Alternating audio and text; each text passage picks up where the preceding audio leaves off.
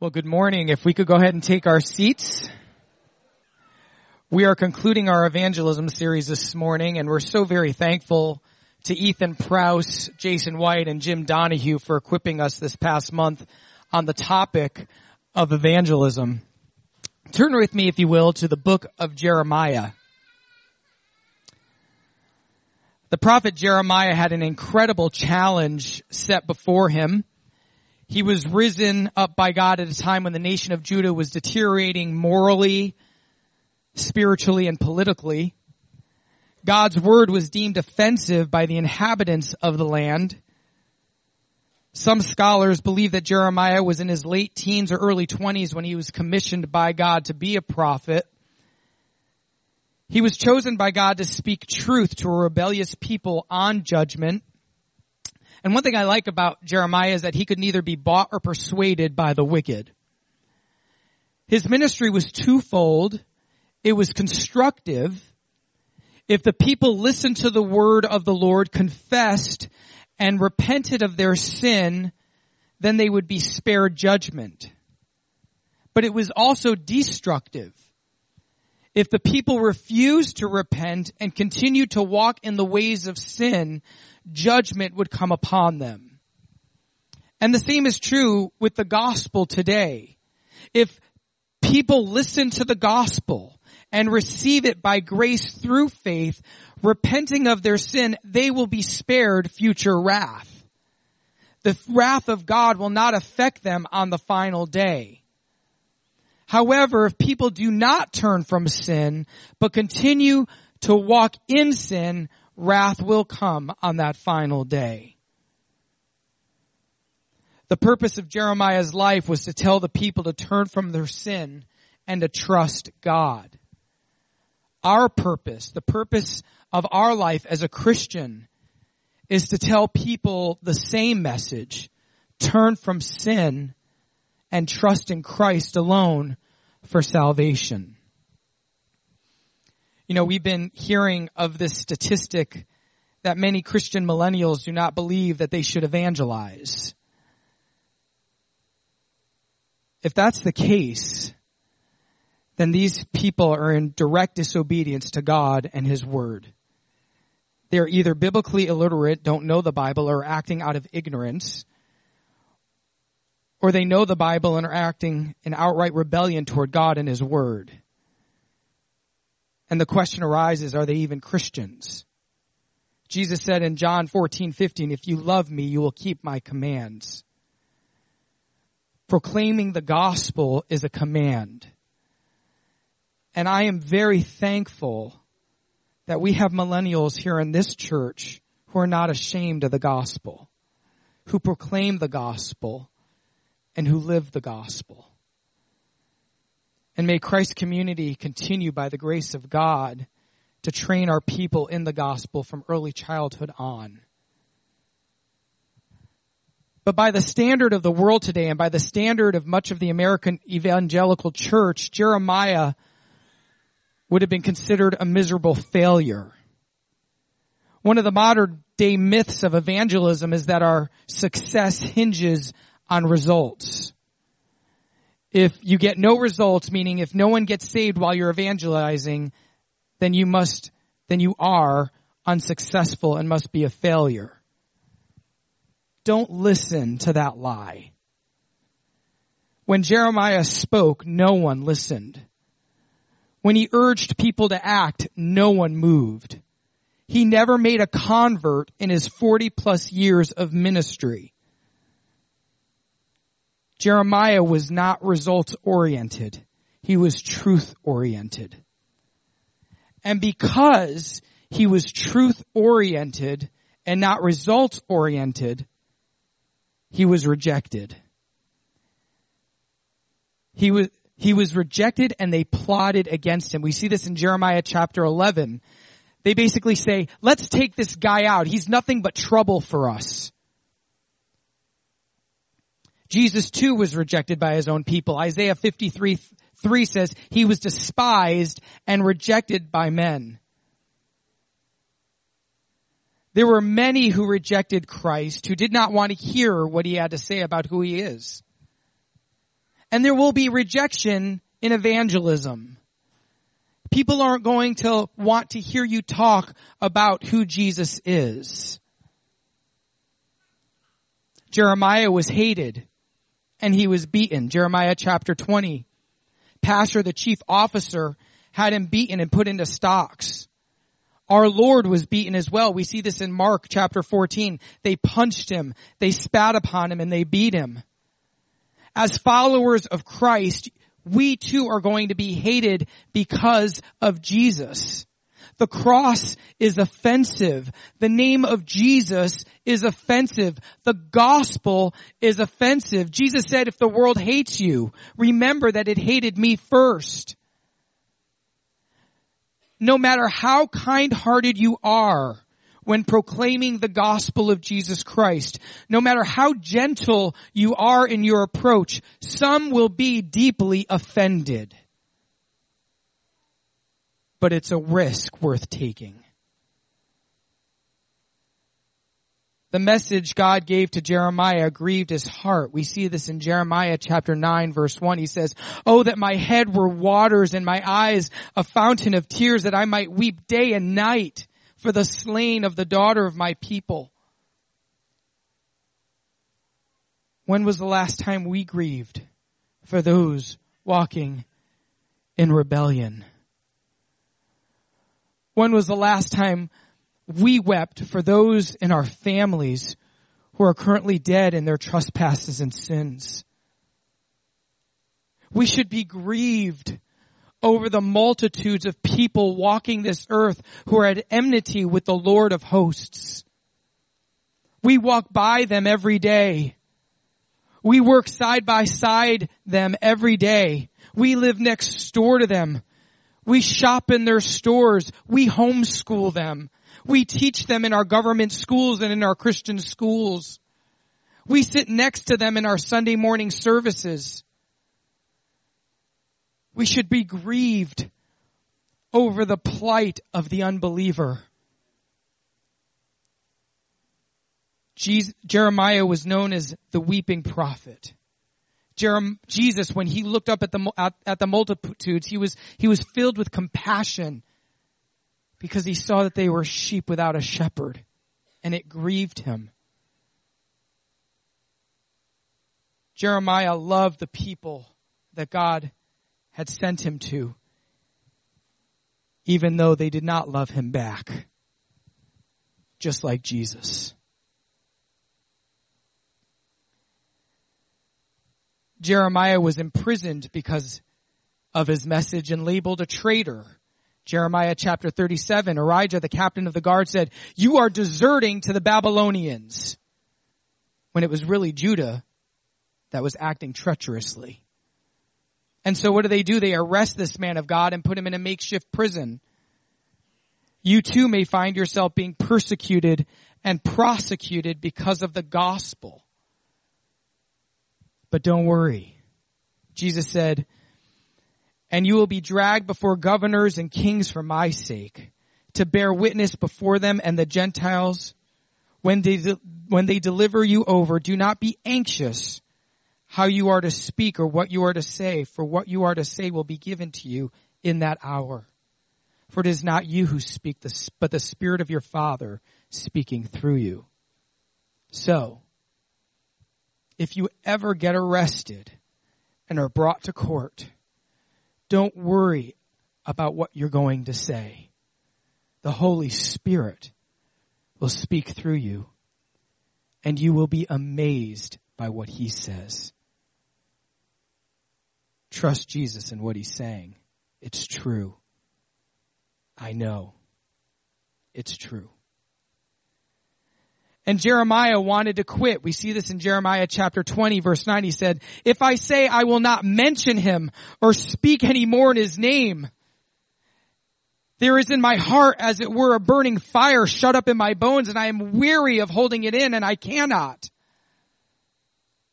Jesus too was tempted to quit. Luke chapter 22, verse 42, he says, "Father, if you are willing, remove this cup from me.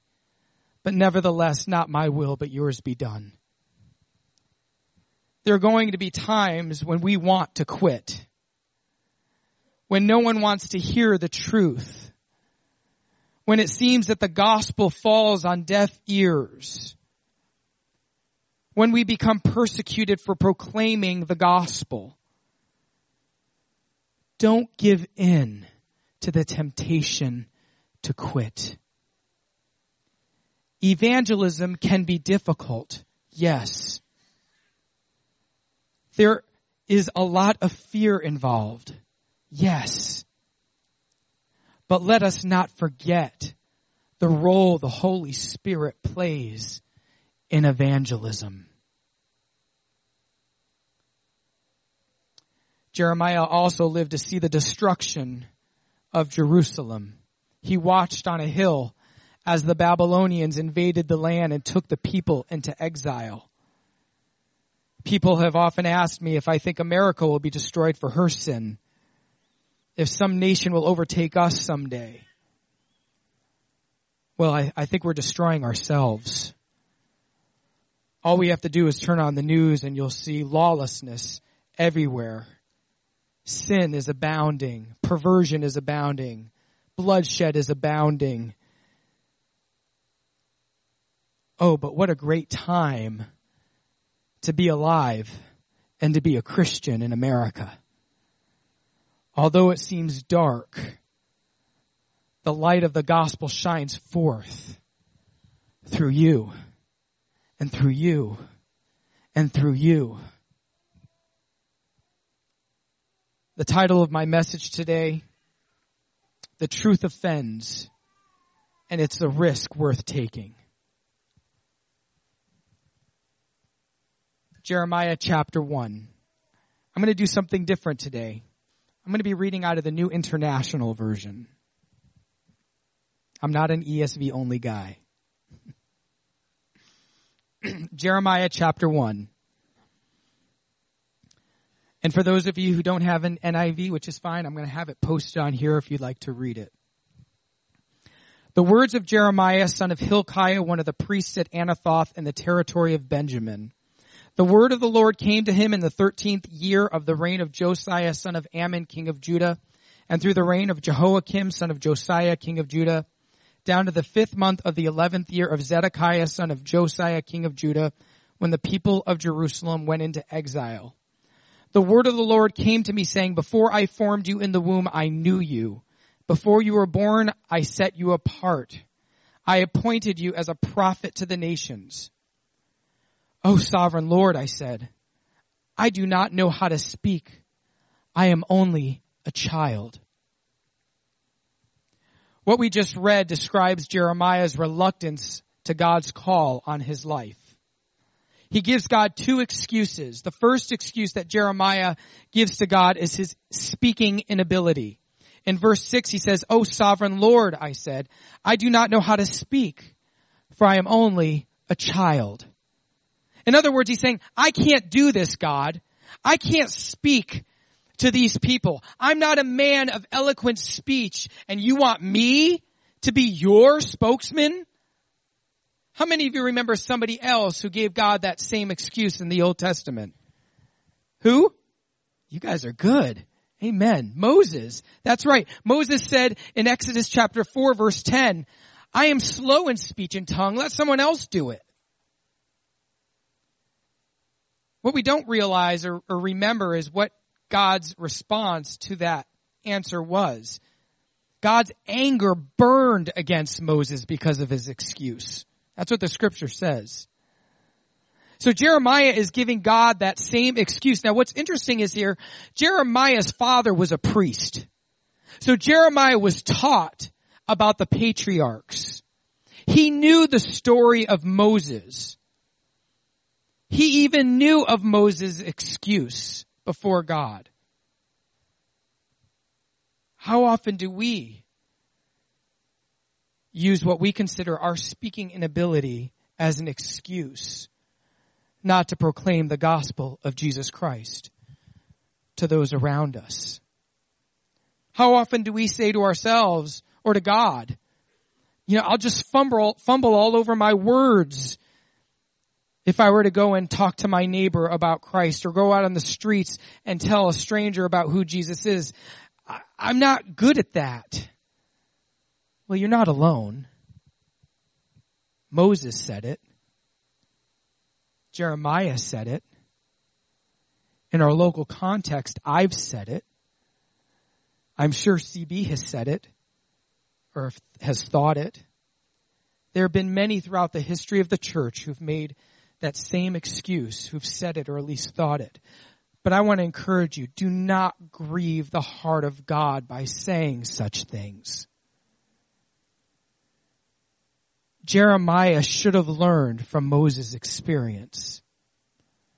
We need to learn from both Moses and Jeremiah's experience here and be encouraged that when we do fail, God hasn't given up on us. He still wants to use us. So when we get out there and say we do fumble over our words, don't give up. God's not done with you. He can still use you and he wants to use you. Another excuse that Jeremiah gave to God was his youthfulness or inexperience. In verse 6, he says, I'm only a child. So Jeremiah now gives God his second reason as to why God should not use him to speak to the people around him, to his nation. He's like, I'm just a kid, God. No one will ever take me seriously. I'm just not the guy for the task. The divine call throws Jeremiah into terror. Now, I realize that God is not calling people in this room to the kind of authoritative prophetic ministry Jeremiah had, but I think the principle here will apply to any kind of service or outreach or church ministry the Lord is putting on your heart to do. There may be some who say, I don't have the experience I should, or I don't have the maturity needed, or I don't yet have the ability needed. But sometimes our perceptions about ourselves are wrong. God sees things we don't see, and he creates things in us that we didn't know could be. This doesn't mean that gifts don't count. It means that when the Holy Spirit, ordinarily confirmed by the body of Christ, inclines you to serve people in a certain way, your objections need to be met with the encouraging word of God. Those who receive the call with fear and trembling can really only go with the strength of the Lord empowering them. We have a young lady in our church, a fairly new believer, who came to me recently and said, I've never taught children's ministry, and I've been frightened to do so. But I believe God wants me to. Can I start out as an assistant? Stepping out in faith. Realizing it's not about inexperience at all. And I said, we would love to put you as an assistant, and you can grow and learn how to teach. Thankful to God for her. She's not looking and saying, I'm too inexperienced at this. I'm too young in Christ to know how to do this. She's saying, I want to serve, and I want to evangelize our children in children's ministry. In verse 7, God confronts Jeremiah. He says, do not say I am only a child. You must go to everyone I send you to and say whatever I command you. Jeremiah's excuses were absolutely unacceptable to God. And may I encourage you to never try to excuse your way or your responsibility to proclaim the gospel of Jesus Christ. God does not want to hear our excuses. And the Holy Spirit, in the love that he has for us, will convict us when we try to weasel our way out of evangelizing the lost. And then God does something very encouraging here. Do you know that God knows all hearts? He knows your heart, and he knows my heart. He knew Jeremiah's heart, and he exposes to Jeremiah's own heart. And in verse 8a, he says, do not be afraid of them. God cuts to the chase here. The underlying issue with Jeremiah was not that he was too young. The underlying issue with Jeremiah wasn't that he couldn't speak well. The issue with Jeremiah was that he was afraid. He was filled with fear. Jeremiah knew that the people of the land were rebellious. He knew that the people had disregarded the law of God and had started following after pagan gods. This young man knew of the false teachers, the false prophets, the idolatry and the child sacrifice that was taking place in his country. He knew that the words that he was to speak to the people would be offensive to them. Jeremiah 6:10 says, the word of the Lord is offensive to them. They take no pleasure in it. He knew that the current culture of death that he lived in would not hesitate to murder him if they had the chance. It was the fear of men, the fear of losing his life for the sake of truth that was causing him to be reluctant to go with the message of repentance. Fear cripples man. Fear renders man ineffective. If you live a life filled with fear of what the wicked can do to you, then you've lost your witness for Jesus Christ. There is no room for timidity in the body of Christ.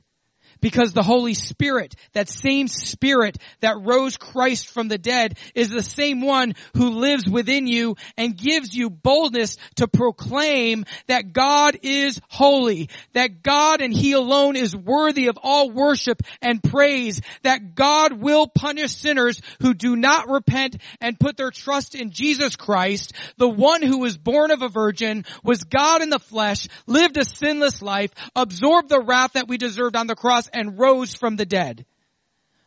We have no excuse, brothers and sisters. We have the Holy Spirit who emboldens us to be like lions for the glory of God and God alone. What a God to lovingly rebuke us when we try to cower away from taking the gospel to the unbeliever.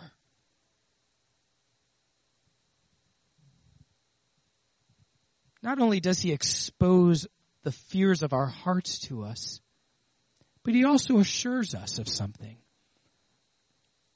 In verse 8, look how He assures Jeremiah. He says, I will rescue you, declares the Lord. God assures Jeremiah with a beautiful promise here, a promise to rescue when things got rough. What assurance we have today knowing that in the current cultural crisis we face, God rescues His people. Now understand, God did not rescue Jeremiah from trouble. He did not promise to keep trouble from coming to him. There is going to be trouble when we proclaim the gospel. God is not going to keep trouble from us. Jesus said in John 16:33, and Tom shared this verse, in this world you will have trouble, but I have overcome the world. God's way of rescuing us and our idea of how He should rescue us are two different things.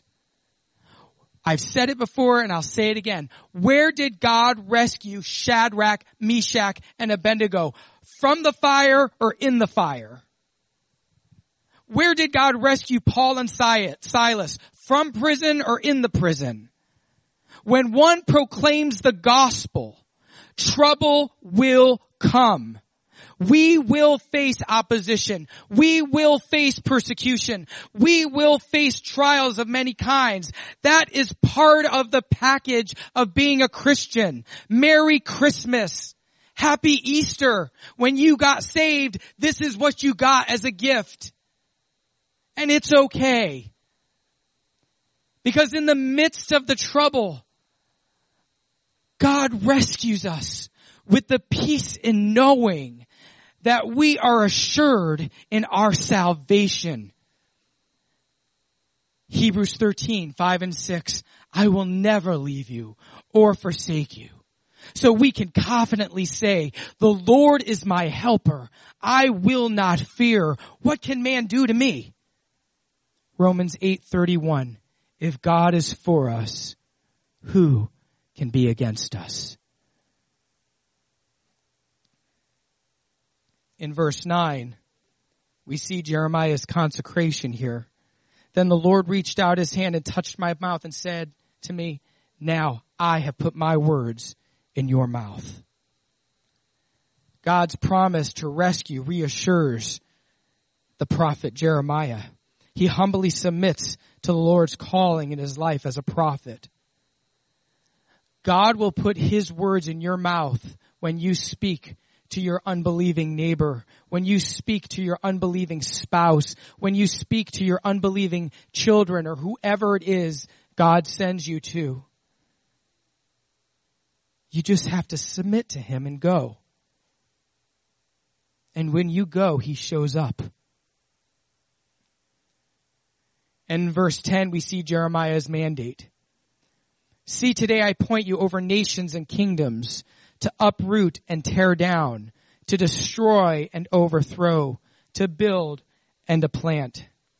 So God appoints Jeremiah not only to speak to the Jews, but all the nations and kingdoms of the earth. His ministry was to warn all of the world about God's judgment on sin. And he's called to do a couple of things. He's called to uproot and tear down in verse 10. With the nation of Judah in such spiritual rebellion, God is stating that it should be rooted out as a tree or a plant that is plucked up by its roots. He's saying, woe to a people who would rebel against God.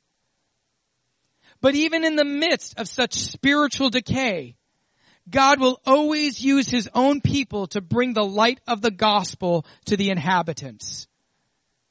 Jesus is the hope your neighbor needs. Jesus is the hope your coworker needs. Jesus is the hope your children need.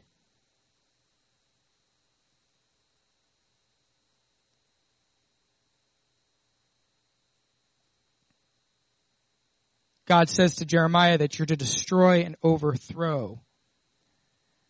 The nation with all of its practices should be demolished like a building, God is saying. We have the responsibility to do something as the church. We have the responsibility to take apart and destroy false doctrine and ideologies that are so prevalent in our culture. You know, sometimes when engaging people, perhaps you're engaging a Jehovah's Witness or a Mormon, you will have the opportunity to destroy and overthrow their false teaching. You will have the opportunity to uproot and tear out those lies that have deceived so many for so long. When engaging the culture, you may have to uproot and overthrow the idolatry consuming it, the idols of evolution, abortion, homosexuality. And when you do it, listen, please, when you do it, don't do it self-righteously. Remember, Jeremiah was grieved. He was brokenhearted over the state of the people. We do it compassionately, with hearts filled with love for the lost. Remembering that we too were once lawless men and women, and God saved us. Then when the idolatry, the false teachings, when you're interacting with another person and the lies are destroyed, what happens next? Jeremiah is called to build and to plant in verse 10. We need to build and to plant. The Babylonian invasion and exile was, for the moment, a time of chastisement from God. But it also became a time of national repentance. God judges nations and people for their own good. The wrath of God, believe it or not, is a good thing. It may not feel good at the time. It may not look good at the time. But in order to be saved, one has to be under wrath. When I see the unregenerate under the wrath of God, I'm thankful because it allows for me to bring the gospel to that person so they would have the opportunity to repent and believe the good news of Jesus Christ. All chastisement from God is done intentionally with the purpose to lead us to Christ, the sin bearer. So after you uproot and tear down, you can start planting and building a gospel foundation. But God warns Jeremiah in verse 17. He says, get yourself ready. Stand up and say to them whatever I command you. In other words, God is saying, roll up your sleeves, Jeremiah. Get ready for a fight. Be prepared to engage. Say exactly what I tell you to say. Kyle and Delich says, equip yourself and arise to preach my words to the inhabitants of the land. For the whole month of August, every Sunday in August, you were equipped. I was equipped on evangelism. We even had a seminar on a Saturday morning equipping us. Today, I want to encourage you, church, to arise and preach the word of God to the inhabitants of our land. I cannot express the importance of learning and knowing the gospel before we go out and proclaim it. In our lifetime, we will have to engage a non-believer, and when we do, we need to know the gospel of Jesus Christ. We must proclaim the gospel when engaging the unbeliever. And when we do, we had better be ready for opposition. Because the cross is foolishness to those who are perishing. Darkness hates light. No one wants their idols torn down, let alone touched. But just because there will be opposition doesn't give us an excuse to minimize, reduce, or water down, or even hide the gospel. And God says to Jeremiah, do not be terrified by them, or I will terrify you before them. What a sobering statement. In other words, God is saying, Jeremiah, I have given you my word. I told you that I would rescue you. The day you start fearing man, you make me out to be a liar. The day you do that, I will take issue with you in front of their very eyes. You see, if Jeremiah were to draw back in fear and flee from the mission at hand, he would not only encounter men as adversaries, but also God himself. I will tell you this. If we shrink back from obeying God in evangelism, we will encounter God.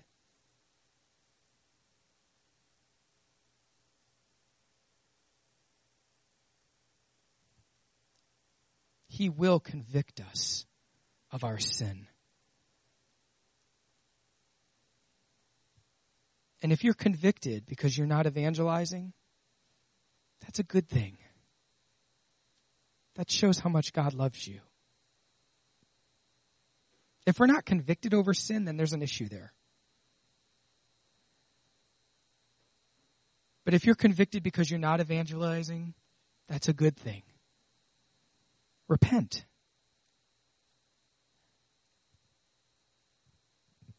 Do not be afraid of offending someone if you tell them they have to repent of their sins and trust in Christ for salvation.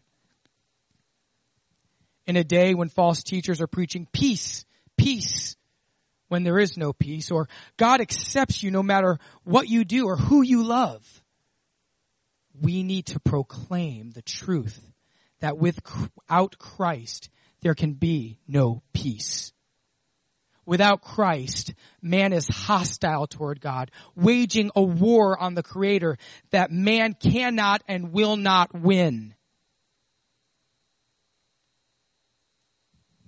And in verse 18, God says to Jeremiah, "Today I have made you a fortified city, an iron pillar, and a bronze wall to stand against the land." Now, it's interesting, he says stand against the land. In other words, not partaking in the licentiousness, the idolatry, the rebellion of the people of the land. A fortified city, I love this. A fortified city resists the assaults of its foes. It patiently endures the attacks of its enemies. A fortified city cannot be overrun. And then God says, "I have made you an iron pillar." An iron pillar cannot be shaken no matter what types of storms arise. It is immovable. It stands firm in storms, in major winds. It cannot be moved no matter what happens. And then a bronzed wall. These types of walls defy the missiles of the enemy. These walls are extremely strong and securely fastened so they can withstand the most severe of attacks. All these metaphors show the safety and the security of the prophet being surrounded by the power of God in the midst of hostility. Nothing would be able to move or shake this man. Nothing was going to be able to deter him from fulfilling his God-given duty as a prophet to the nations. The same consistency and immovableness was prevalent in the New Testament church and is for us today. The Holy Spirit makes us this way as we proclaim the gospel of Jesus Christ, even at the gates of hell. You, Christian, are a fortified city. God gives you strength to resist his foes. He gives grace to persevere as the enemies of God attack. You, Christian, cannot be destroyed. You're immovable in your gospel convictions. You may be afflicted in every way, but you are not crushed. Perplexed, but not driven to despair. Persecuted, but not forsaken. And struck down, but not destroyed. Because you are a fortified city. You are an iron pillar. You are equipped with the word of God to stand firm against the winds of heresy, false teachers, and the ungodly climate that surrounds you. You cannot be moved because you are firmly grounded in your foundation, the Lord Jesus Christ. You, Christian, are a bronzed wall. No matter what happens while engaging people with the truth, no matter what missiles bombard you, the Lord will help you withstand them all.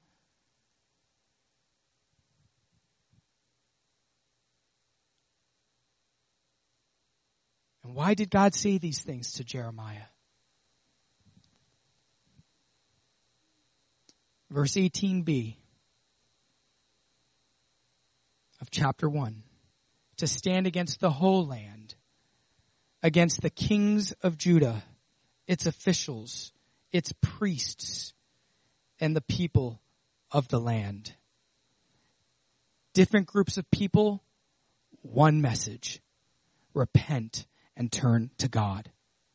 To the governing officials of the land, to the President of the United States, to the Supreme Court of the United States, to Congress, all the way down to local government, repent and turn to God. To the false prophets and teachers of the land like Joel Osteen, T.D. Jakes, Todd Bentley, repent and turn to God. To the inhabitants of the land, our family neighbors, our neighbors, our coworkers, repent and turn to God. That is the gospel. We should with urgency tell people to repent and turn to God. We should with urgency explain to them the trouble that they are in, because they are in big trouble with God. We should not hesitate to express to them that God is not their friend, but He is their enemy, and they are under His wrath, and that it would be perfectly just for Him to cast them into hell.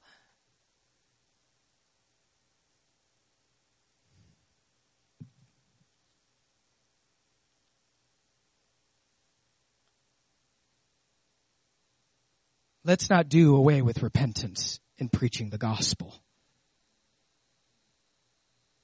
Without repentance, one will not see God.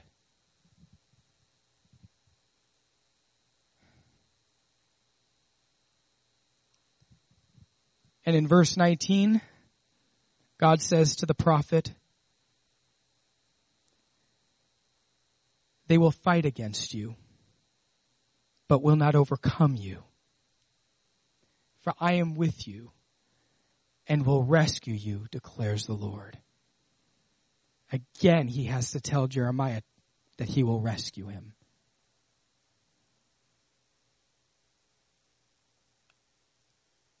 The people were not going to listen to Jeremiah.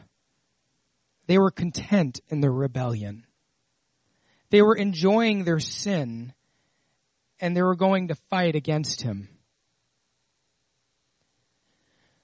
Christian, you are a pilgrim on your way to the celestial city, and you are currently in Vanity Fair. If you don't know what that means, read Pilgrim's Progress. Tom, if you and the team could come up.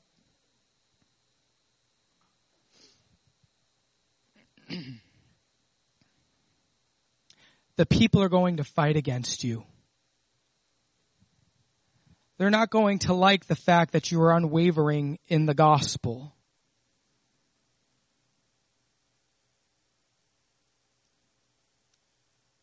The people of Vanity Fair are not going to like you telling them that God punishes sinners.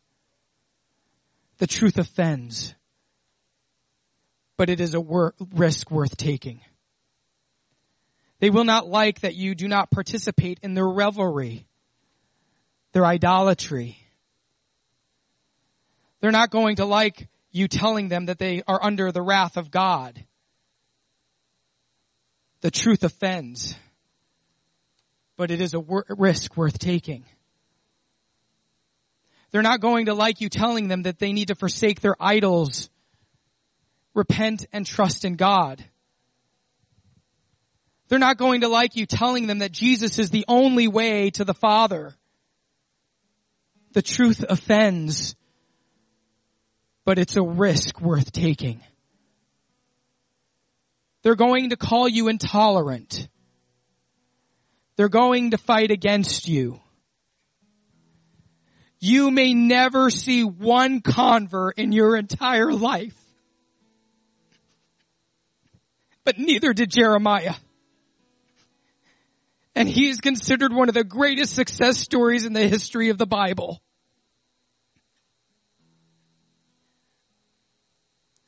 The truth offends. It offended the people of Judah, but it was a risk worth taking because God commanded Jeremiah to take it. The truth will offend the people of America, but it is the risk worth taking. So, go, take the truth, and proclaim it to the people. Do not give up. Don't quit. Take the risk and glorify God. I have the honor of closing us in prayer and also sharing the benediction, and so I want to do that at this time. Let's pray together and ask for the Lord's blessing on us. Oh Lord, our lives are not our own. We've been bought with a price. So Lord, therefore, help us to glorify you with our bodies. Lord, our lives and our bodies are not to be used the way we just want to use them for ourselves. But Lord, our lives are meant to be living sacrifices, holy and pleasing to you. And Lord, part of that sacrifice is really committing our lives to serve you and to proclaim the name of your Son to this area and to the nations. Holy Spirit, I pray for your power to come and fill us as a local church to do just that. I pray that we would be a church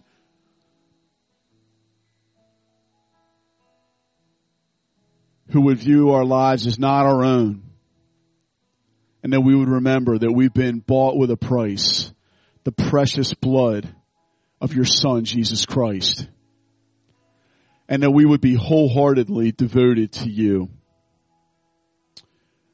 Thank you so much, Jesus, for laying your life down for all of our sins. Thank you, Lord, for forgiving even all of the excuse making we give that has grieved you. Help us to overcome whatever excuses are in all of our minds for why we don't have to share. Help us to overcome those obstacles so that friends and family members and coworkers, friends at school and friends at work, people in our home, wouldn't be on the receiving end of our silence, but Lord God, that they would be on the receiving end of our proclamation of the name of your Son. Open up doors at work, open up doors at school, and open up doors in our homes, and use us. Here we are, Lord. Send us to proclaim the name of your Son. We love you. In Jesus' name, amen. Amen. Well, Christ Community Church, go out from here and proclaim Jesus, remembering that though they will fight against you, as verse 19 of Jeremiah 1 says, though they will fight against you, they will not overcome you, as John reminded us. For God is with you to deliver you. Amen. Have a wonderful week.